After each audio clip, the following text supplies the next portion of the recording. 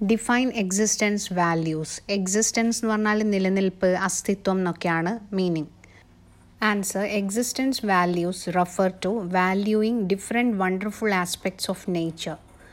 അതായത് പ്രകൃതിയുടെ ഡിഫറെൻ്റ് ആയിട്ടുള്ള വ്യത്യസ്തങ്ങളായ അത്ഭുതങ്ങളെ വിലമതിക്കുന്നതിനെയാണ് അസ്തിത്വത്തിൻ്റെ ഗുണം, അല്ലെങ്കിൽ അസ്തിത്വത്തിൻ്റെ വാല്യൂ എന്ന് പറഞ്ഞാൽ പ്രമാണം, അങ്ങനെയുള്ള രീതിയിലാണ് ഇവിടെ യൂസ് ചെയ്തിരിക്കുന്നത്.